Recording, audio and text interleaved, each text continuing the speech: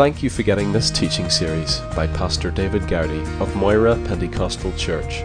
For more information, visit www.mpc.org.uk. Come with me, please, to Psalm 28.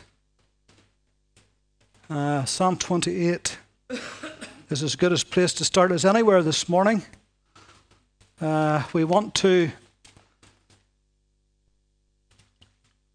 This morning what we really want to do is wind up this very recent study in prayer entitled, Lord, Teach Us to Pray.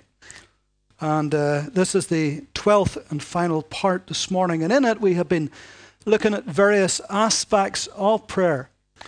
We have been talking about intercession, prayer and fasting, prayer and the Word of God, prayer and praise, prayer of agreement, and things that would hinder prayer, and all kinds of subjects relating to prayer. We looked also at the model prayer where Jesus taught us to pray saying, Our Father. Then, of course, John 17, that great prayer of Christ for the church, we looked at it also. But this morning, I want to conclude by simply sharing 5 reasons why we should pray.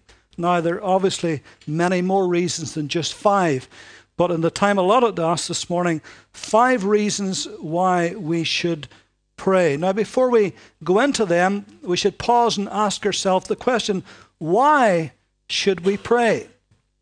Since God is omniscient, since God is all-seeing and all-knowing, since God knows exactly who we are and where we are, why should we pray? Since God is omnipotent, since God is all-powerful and almighty, and He knows our need and He knows how to meet that need exactly and precisely, and He's got the wherewithal to do it, why should we bother to pray? And since God is also omnipresent, He is everywhere present, then He knows and He sees exactly where you and I are this morning. He knows us intimately. Why should we pray? Well, first of all, and these reasons are not in any order of importance, but first of all, because I believe it changes our perspective of things. Once we begin to pray about someone or something, we enter into another dimension. We put things onto an entirely different level, because at that point we are inviting God to become actively involved in that person's life or in that particular situation. And at that moment, we are no longer wholly dependent upon ourselves. We're opening the door to divine intervention. We're saying, oh God, become involved in this person's life or in this situation that I'm talking about. And suddenly all of heaven's resources are at our disposal. All of heaven is at our disposal when we come to the Father in Jesus' name. And now, once we begin to see that, then our perspective begins to change. And over and over and over in the Psalms particularly, you see how the psalmist, when he's praying, because many of these psalms are really cries from his heart, you see how that oftentimes he starts out complaining and he ends up rejoicing. He starts out negatively and ends up positively. And sometimes it's a mixture of the two. He seems to go from one to the other until his perspective begins to change about the situation. And in Psalm 28, we can read these really without comment. You can see the principle that I'm saying as we just read it in Psalm 28. To you I will cry, O Lord, my rock. Do not be silent to me. Excuse me. Lest if you are silent to me, I will become like those who go down to the pit. Hear the voice of my supplications when I cry to you, when I lift up my hands toward your holy sanctuary. Do not take me away with the wicked and with the workers of iniquity, who speak peace to their neighbors, but evil is in their hearts. Give them according to their deeds and according to the wickedness of their endeavors. Give them according to the work of their hands. Render to them what they deserve, because they do not regard the works of the Lord, nor the operation of his hands. He shall destroy them and not build them up. Now you can see that he begins this prayer quite negatively. He's quite angry and upset, and he's inviting God actually to bring down trouble upon his enemies. He's really having a bit of a rant here, isn't he? And then he says in verse 6, notice the change. Blessed be the Lord, because he has heard the voice of my supplication. He began by saying, Lord, do not be silent with me. And then he begins now here, he says, but because he has heard the voice of my supplication. The Lord is my strength and my shield. My heart trusted in him. I am helped. Therefore my heart greatly rejoices. And with my song I will praise him. The Lord is their strength. He is the saving refuge of his anointed. Save your people and bless your inheritance. Shepherd them also and bear them up forever. And then Psalm 42.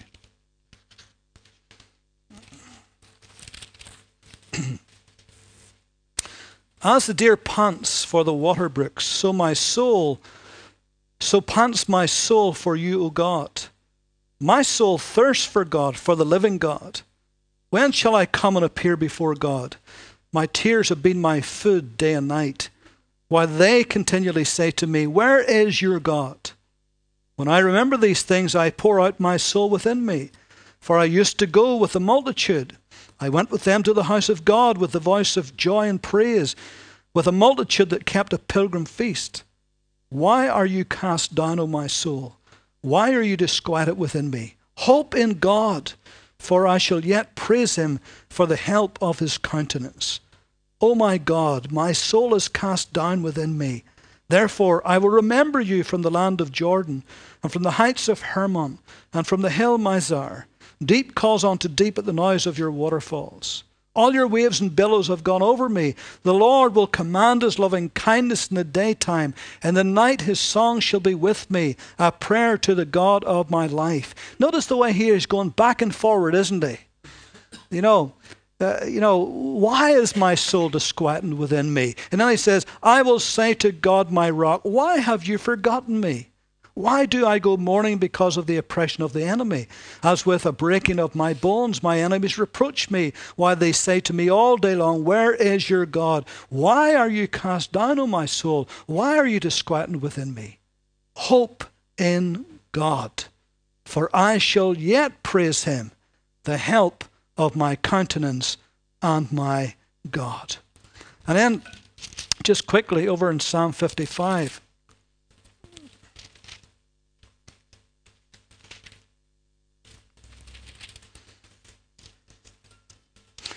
In fact, that's a rather long one, and we need to move on, but you get the idea, but we'll just end with Psalm 57. Be merciful to me, O God, be merciful to me, for my soul trusts in you, and in the shadow of your wings I will make my refuge. Until these calamities have passed by, I will cry out to you, God Most High, to God who performs all things for me. He shall send from heaven and save me. He reproaches the one who would swallow me up. God has sent forth his mercy and his truth. My soul is among lions. I lie among the sons of men who are set on fire, whose teeth are like spears and arrows, and their tongue a sharp sword. Be exalted, O God, above the heavens, and let your glory be all above the earth. They have prepared a net for my steps. My soul is bowed down. They have dug a pit before me. In the midst of it they themselves have fallen.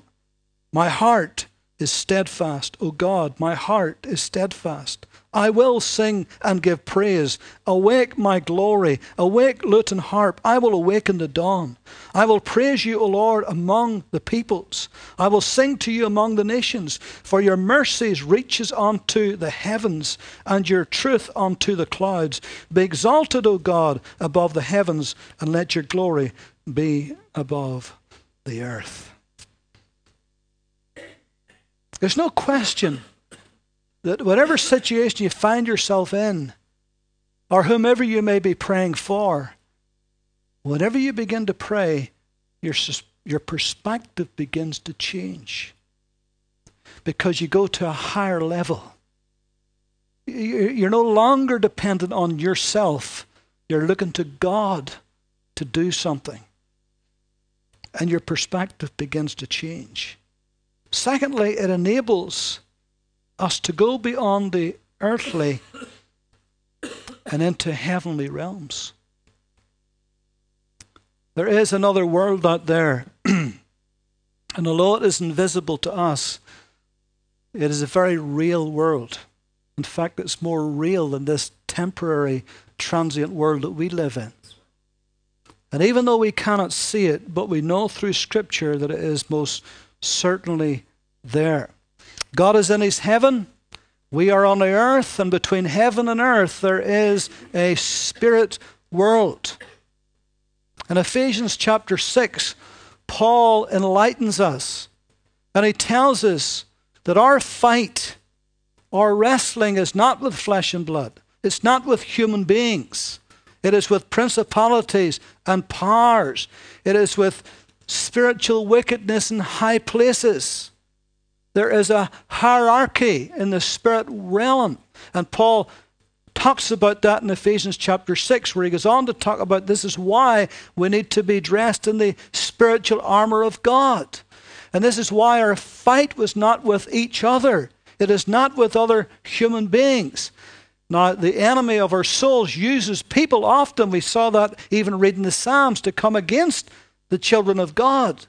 But we must not fight against them, because that's not the source of it, even though they may not even know why they're doing it.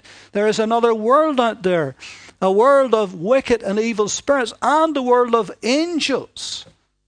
So there is the angelic hosts, and there is the demonic hosts, and they're there. And this is the world that you and I as believers has got to contend with, particularly when it comes to prayer. Because we've got to break through that and touch the very throne of God, and thank God that we can today. And throughout Scripture, the Bible, we see the angelic visitations, we see demonic activity, and we see all of this happening. And this world that we're talking about, this world between heaven and earth, greatly influences events upon the face of the earth. And if we allow them, will influence us individually and even corporately as churches.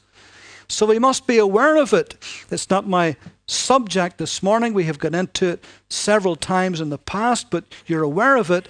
But in fact, just a couple of weeks ago, we were preaching in 2 Kings 6, in that situation where Elisha the prophet, and how that the king of Syria had come against the king of Israel, and how that God was showing Elisha the prophet the very words. He was hearing the very words that the king of Syria was speaking in his bedroom, the plans he was making against Israel.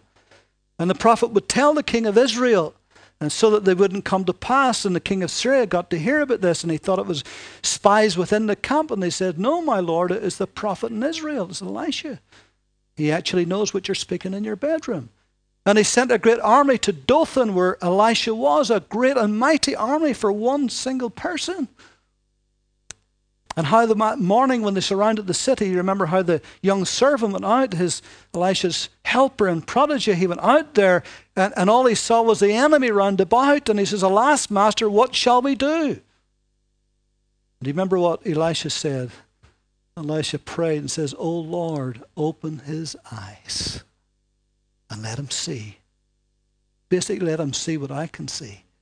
And the Lord opened his eyes, and he saw all around about the fiery chariots of God. He saw a mighty angelic host of angel warriors. And his eyes was opened, and he could see into that other world. And of course, you know the story how there was a tremendous victory against Syria. And they ended up going back with their tails firmly between their legs. And so we see how that world is very real, and how it influences And there's one particular chapter in the Bible above all chapters that gives us a great insight into this very, very thing. And you'll find it in Daniel chapter 10.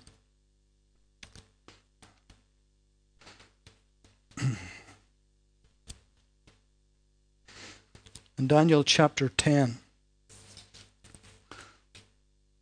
In the 3rd year of Cyrus, king of Persia, a message was revealed to Daniel, whose name was Belteshazzar. That was his Babylonian name that they gave him. The message was true, but the appointed time was long, and he understood the message and had understanding of the vision. And in those days I, Daniel, was mourning 3 full weeks. I ate no pleasant food, no meat or wine came into my mouth, nor did I anoint myself at all till 3 whole weeks were fulfilled. So he was fasting and he was praying. That's what they call the Daniel fast, by the way. It wasn't a full fast, but he ate no pleasant food and had no dainties. He just had enough nourishment to keep him going. But now on the 24th day of the 1st month, as I was by the side of the great river that is Tigris, I lifted my eyes and looked, and behold, a certain man clothed in linen, whose waist was girded with the gold of Uphaz. His body was like beryl, his face was like the appearance of lightning, his eyes like torches of fire, his arms and his feet like burnished bronze in colour, and the sound of his words like the voice of a multitude. And I, Daniel, alone saw the vision, for the men who were with me did not see the vision, but a great terror fell upon them, so that they fled to hide themselves. Therefore I was left alone, and when I saw this great vision, I had no strength remained in me, for my vigour was turned to frailty in me, and I retained no strength. Yet I heard the sound of his words, and while I heard the sound of his words, I was in a deep sleep on my face, with my face to the ground. And suddenly a hand touched me, which made me tremble on my knees and on the palms of my hands. And he said to me, O Daniel, man greatly beloved, understand the words that I speak to you, and stand upright, for I have now been sent to you. While he was speaking this word to me, I stood trembling.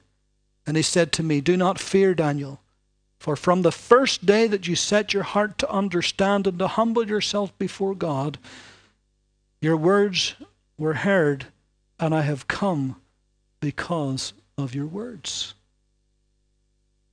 How often have you and I prayed, maybe even fasted, and seemingly nothing happened? You get up the next day, the situation was the same, or in fact it's maybe even worse. And you thought, God, have I wasted my time and energy? Did you even hear that prayer? God, did you not see I even fasted? I feel nothing, I see nothing, nothing's changed. But that's only because we can see the natural world. We don't know what's going on behind that veil. And this is what happened to Daniel. From the very first time you prayed that prayer, the angel said, God heard you. And now I've come because of those words. But notice here the reason of the delay. But the prince of the kingdom of Persia withstood me 21 days. Now this is not a human prince or a king. This is this great evil, wicked spirit that was over that area of Persia, that was influencing that evil and wicked nation against the people of God. And that great wicked evil spirit was resisting even the mighty angel. Gabriel would believe this to be the messenger angel. So it shows you there's a lot of power there, isn't there?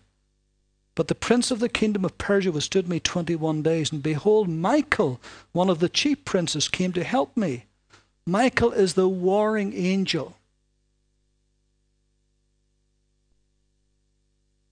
He came to help me, for I had been left alone there with the kings of Persia.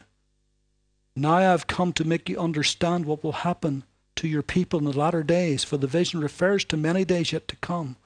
And when he had spoken such words to me, I turned my face toward the ground and became speechless. And suddenly one, having the likeness of the sons of men, touched my lips and opened my mouth and spoke, saying to him who stood before me, My Lord, because of the vision my sorrows have overwhelmed me, and I have retained no strength. For how can this servant of my Lord talk with you, my Lord? As for me, no strength remains in me now, nor is any breath left in me. Then again, the one having the likeness of a man touched me and strengthened me. And he said, O man, greatly beloved, fear not. Peace be to you. Be strong. Yes, be strong.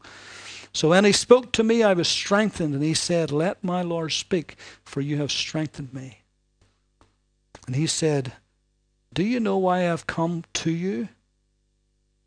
And now I must return to fight with the prince of Persia. And when I have gone forth, indeed, the prince of Greece will come. This is another great spirit that's now going to be controlling the Grecian Empire. But I tell you what is noted in the scripture of truth. And no one upholds me against these except Michael, your prince. And so you see that whenever you begin to pray, it enables us to go beyond the earthly into heavenly realms. Now, I'm not talking about us physically doing this. I'm not talking about us being transported physically, although that happened in the Bible. I'm talking about spiritually. Remember, the New Testament says that we are already seated in heavenly places in Christ Jesus. It's a spiritual thing I'm talking about.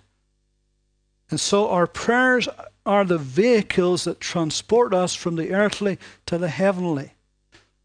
And our prayers penetrate through that world right to the very throne room of Almighty God, because we have got an entrance. Christ is our mercy seat, and he is our door into heaven. And so when the Father bids us come, we come in prayer believing. But we also know there's a world out there that would try to hinder and thwart and plot and plan against the people of God.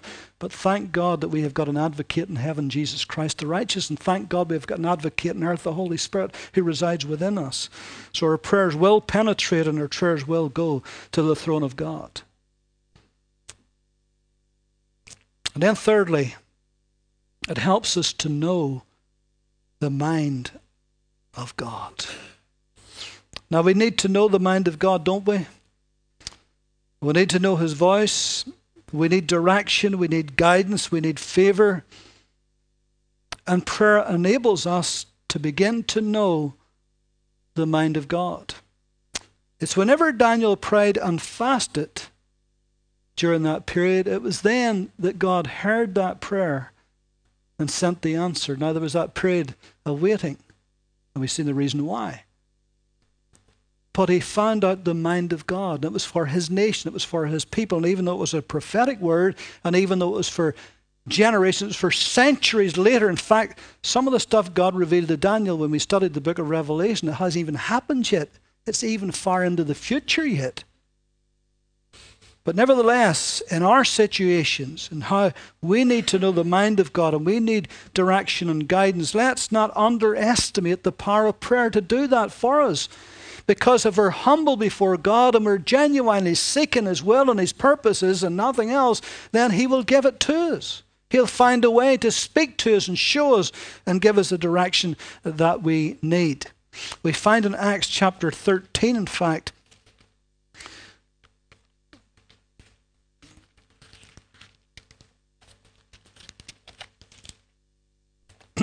Acts 13 and verse 1, now in the church that was at Antioch, there were certain prophets and teachers, Barnabas, Simeon, who was called Niger, Lucius of Cyrene, Manaen, who had been brought up with Herod the Tetrarch, and Saul. And as they ministered to the Lord and fasted, the Holy Spirit said, now separate to me Barnabas and Saul for the work to which I have called them. And as they ministered unto the Lord and fasted, as they sought God, as they prayed, as they worshipped, as they took time out, as they said, Lord, we need your mind in this. We need to know what to do. We need to know whom to send. Lord, we want your men. We want your anointing. We want your understanding. We want to ordain the right people. And as they did that, the Holy Spirit spoke and said, here's two. I've called these two. Separate them for the work that I have called them unto. And so, we get to know the mind of God as we wait upon the Lord and as we pray. In Acts chapter 1,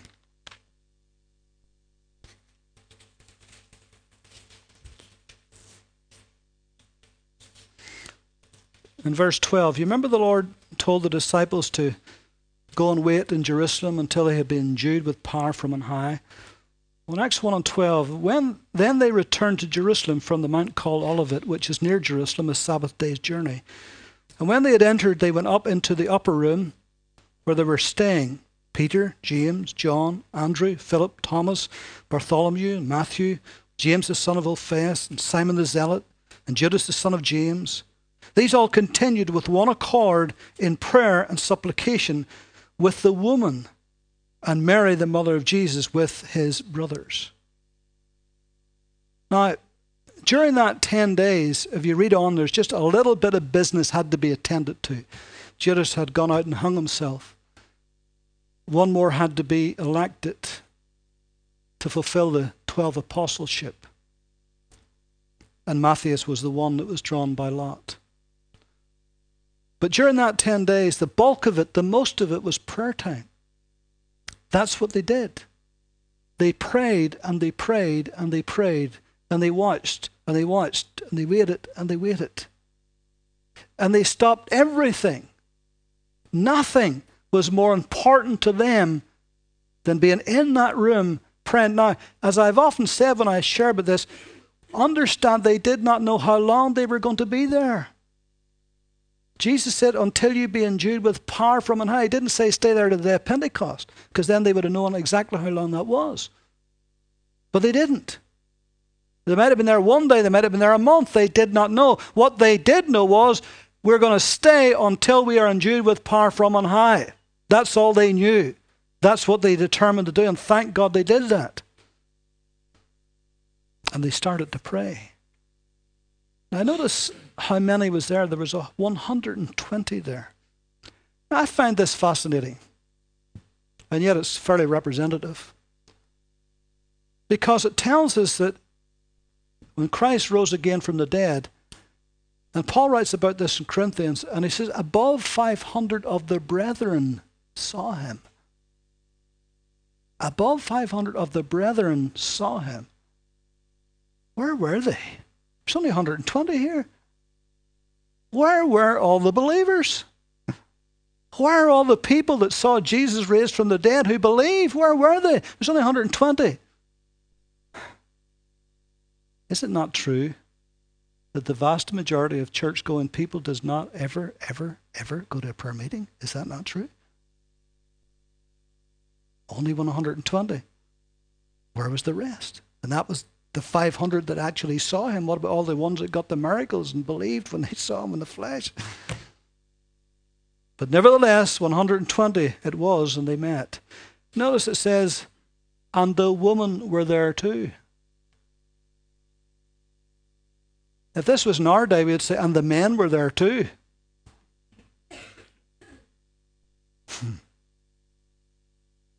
The men were here. And the woman too. Something's changed since those days. And notice, if I can use the word, it was the leaders and the laity. The leaders were there. And everybody else was there. Notice, it would be mature believers,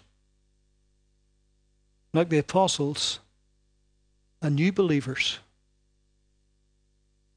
You can be sure within this 120 there'll be some new believers. Keen as mustard, as we would say. And sometimes new believers are the keenest ones. Notice here there were families. At least Mary and her sons were there. So there's families there. There's different personalities there. Couldn't get any different than Peter and John.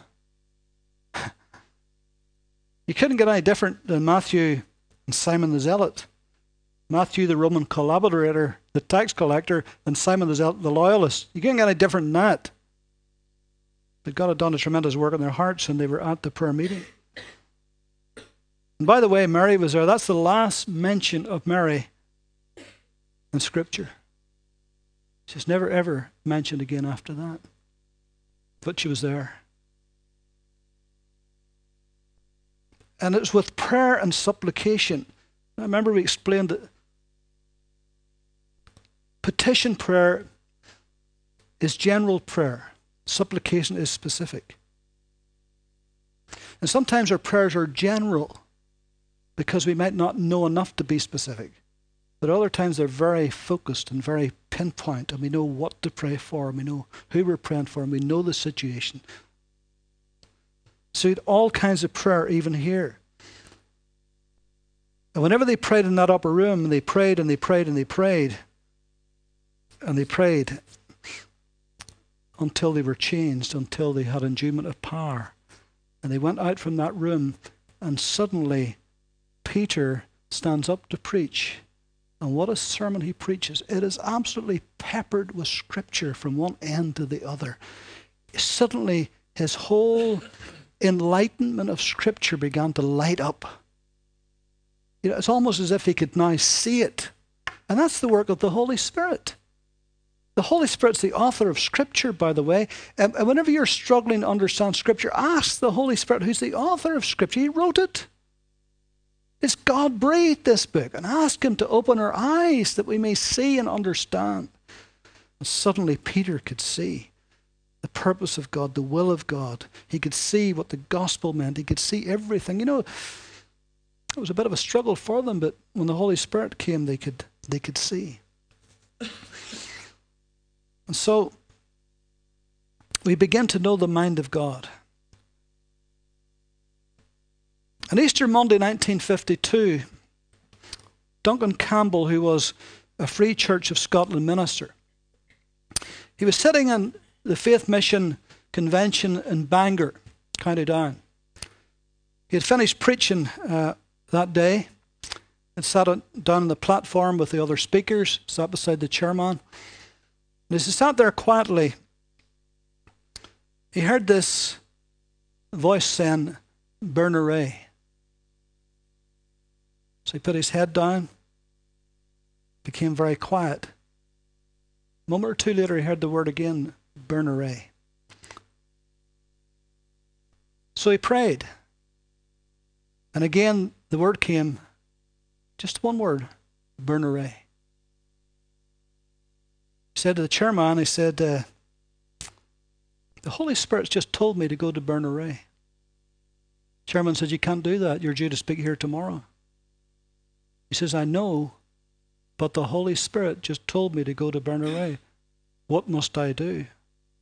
Chairman says, "Well, if the Holy Spirit's spoken, you must go." So he walked straight off the platform, went to his hotel, packed his bags, went to the airport, said, I want to go to Berneray, which was in the Outer Hebrides. He says, "I'm sorry." He says, "There's no flights to there." He says, "Well, where's the nearest flight to? Or where's the flight nearest to there?" He says, "Well, I'll get you on that flight." So he arrived with these two big suitcases, looked around, there was nobody there. It was quite near where the shore was, the sea, and he walked down to the shore. He saw a fisherman. He said, "Excuse me," he said, "I need to get to Berneray. How do I get there?" He says, "There's no way to get there. There's no normal transportation there." He says, "Well, how does people get there?" He says, "They get by boat." He says, "Well, will you take me?" And so they quibbled over a price. They got the price. It just so happened to be the exact money he had in his pocket. So he got to Berneray. Now understand that he'd never been there before. He didn't know a single soul there in this island. And understand that nobody had written to him to come. Now you need to know also that Duncan Campbell was the man that God used mightily in the Hebrides to bring revival to the Hebrides in the 50s and 60s.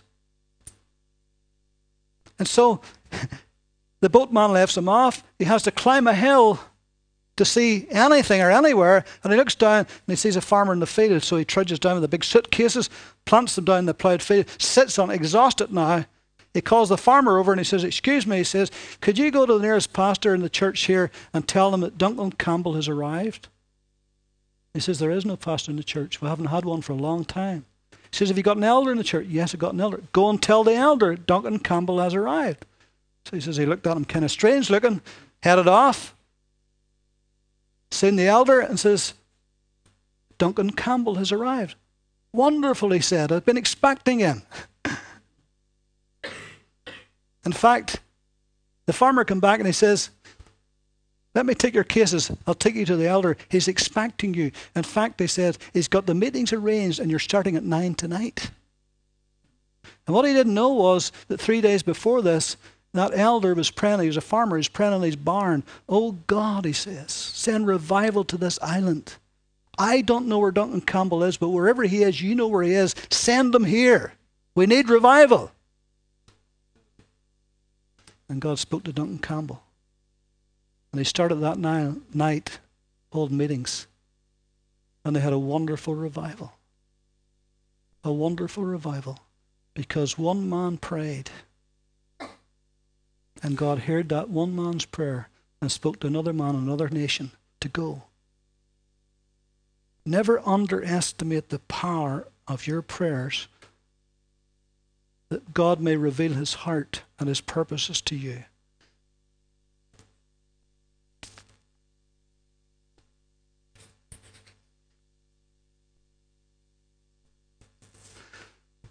Fourthly, we'll go quickly.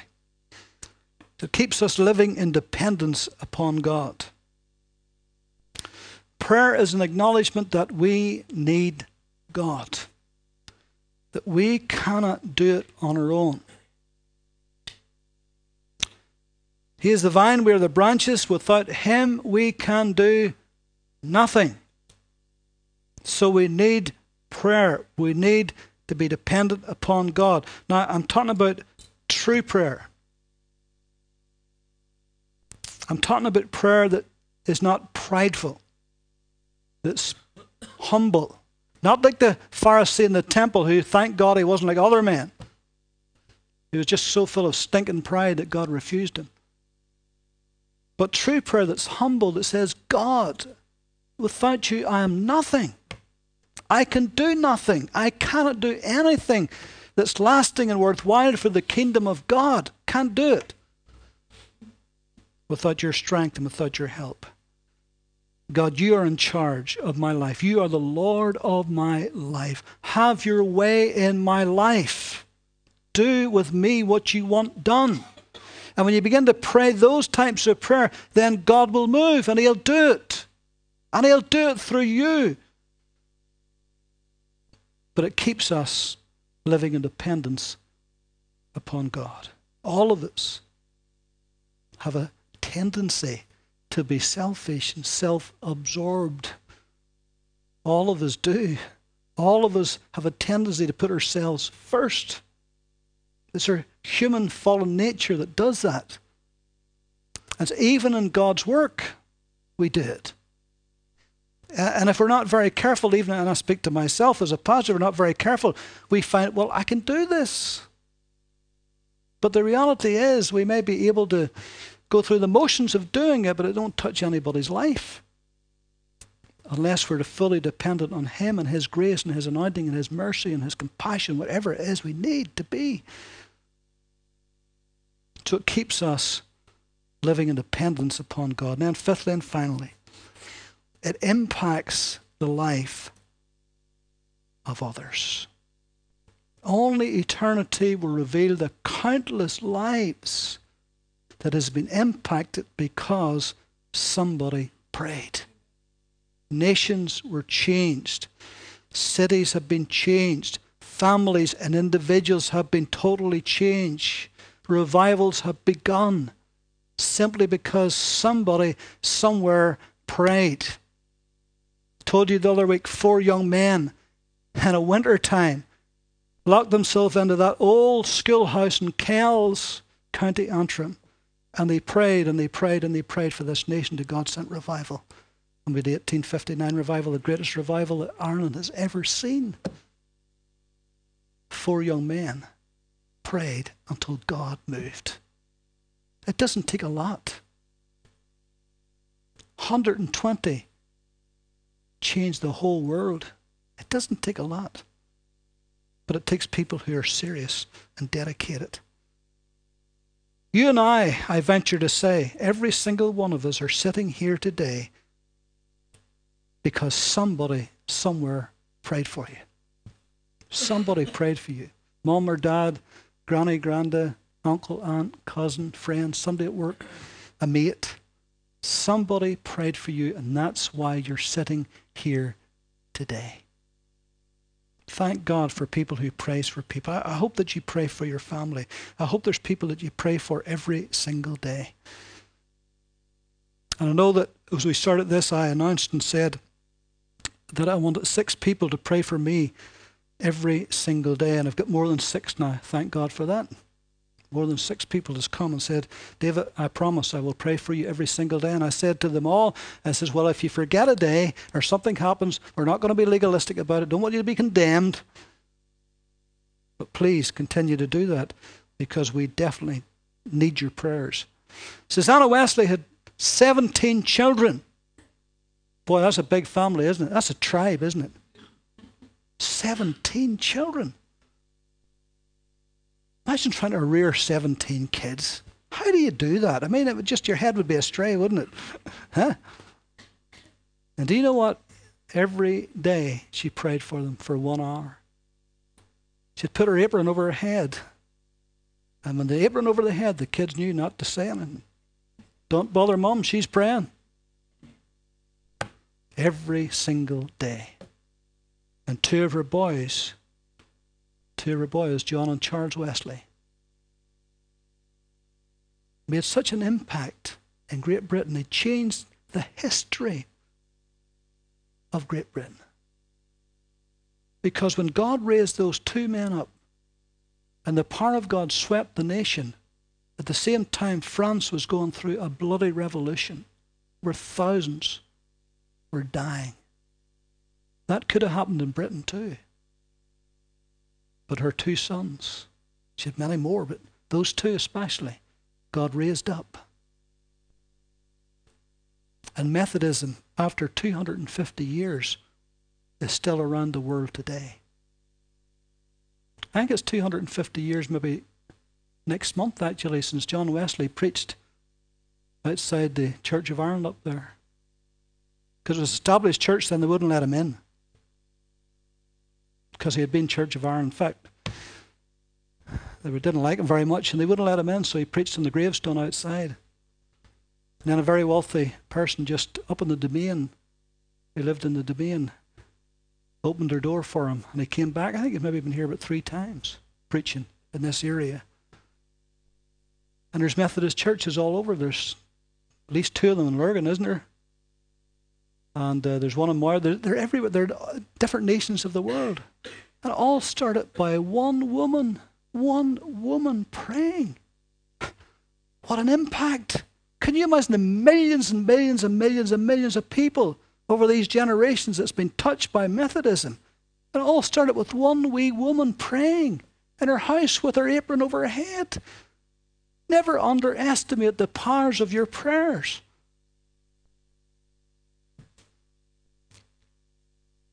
I'm going to read this in closing.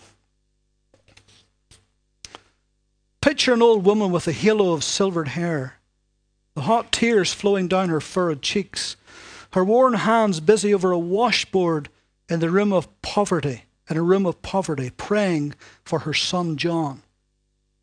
John, who had run away from home in his teens to become a sailor. John, of whom it was now reported that he had become a very wicked man. Praying always that her son might be of service to God. The mother believed in 2 things: the power of prayer and the reformation of her son. God answered the prayer by working a miracle in the heart of John Newton. John Newton, the sailor preacher. Among the thousands of men and women he brought to Christ was Thomas Scott, cultured, selfish, and self-satisfied. But because of the washtub prayers, another miracle was worked, and Thomas Scott used both his pen and his voice to lead thousands of unbelieving hearts to Christ. Among them was a dyspeptic, melancholic young man, William Cooper by name. He too was washed in the cleansing blood, and in a moment of inspiration wrote, "There is a fountain filled with blood." And that song has brought countless thousands to the man who died on Calvary. All this resulted because a mother took God at his word and prayed that her son's heart might become as white as the soap suds in the wash tub. Do you believe that your prayers, not somebody else's, your prayers can impact the lives of others? Because if you don't believe that, you might as well not bother to pray. But if you do believe that, if you believe that your prayers can touch a life, then don't stop praying. And never give up praying for that person. God can immeasurably change a life because you prayed. Amen. So, our series is ended. Listen, we could go on and have that series twice as long, and you still wouldn't exhaust it. We never even got around to the great prayers of the great men of God and women in the Bible. Never even got around to that. But I just feel that we've said what we need to say for now. So even though the series has ended, the prayers haven't ended. Sure they haven't. And the prayer meeting hasn't ended either. Sure it hasn't. And whenever we get all this Easter drama over, it's because I know you're wiped out and you're coming out 2 or 3 times. That's why we stopped our cell groups. You can do no more. You only so many nights a week you've got. But whenever this is over, then we really, really need to get back to prayer and the prayer meeting, because whenever we started this series, the prayer meeting was building up lovely. Really was. We had more people than ever before. But then because of the pressure of everything we're doing, it kind of dissipated, but we're going to start back again, aren't we? Because corporate prayer is a wonderful thing, really is a wonderful thing, and we need to do it for his glory and to change people's lives, amen. And to get those breakthroughs that we desperately need from God. We need breakthroughs, don't we, church? Absolutely, so let's do that. Amen. Thank you for getting this teaching series by Pastor David Gowdy of Moira Pentecostal Church. For more information, visit www.mpc.org.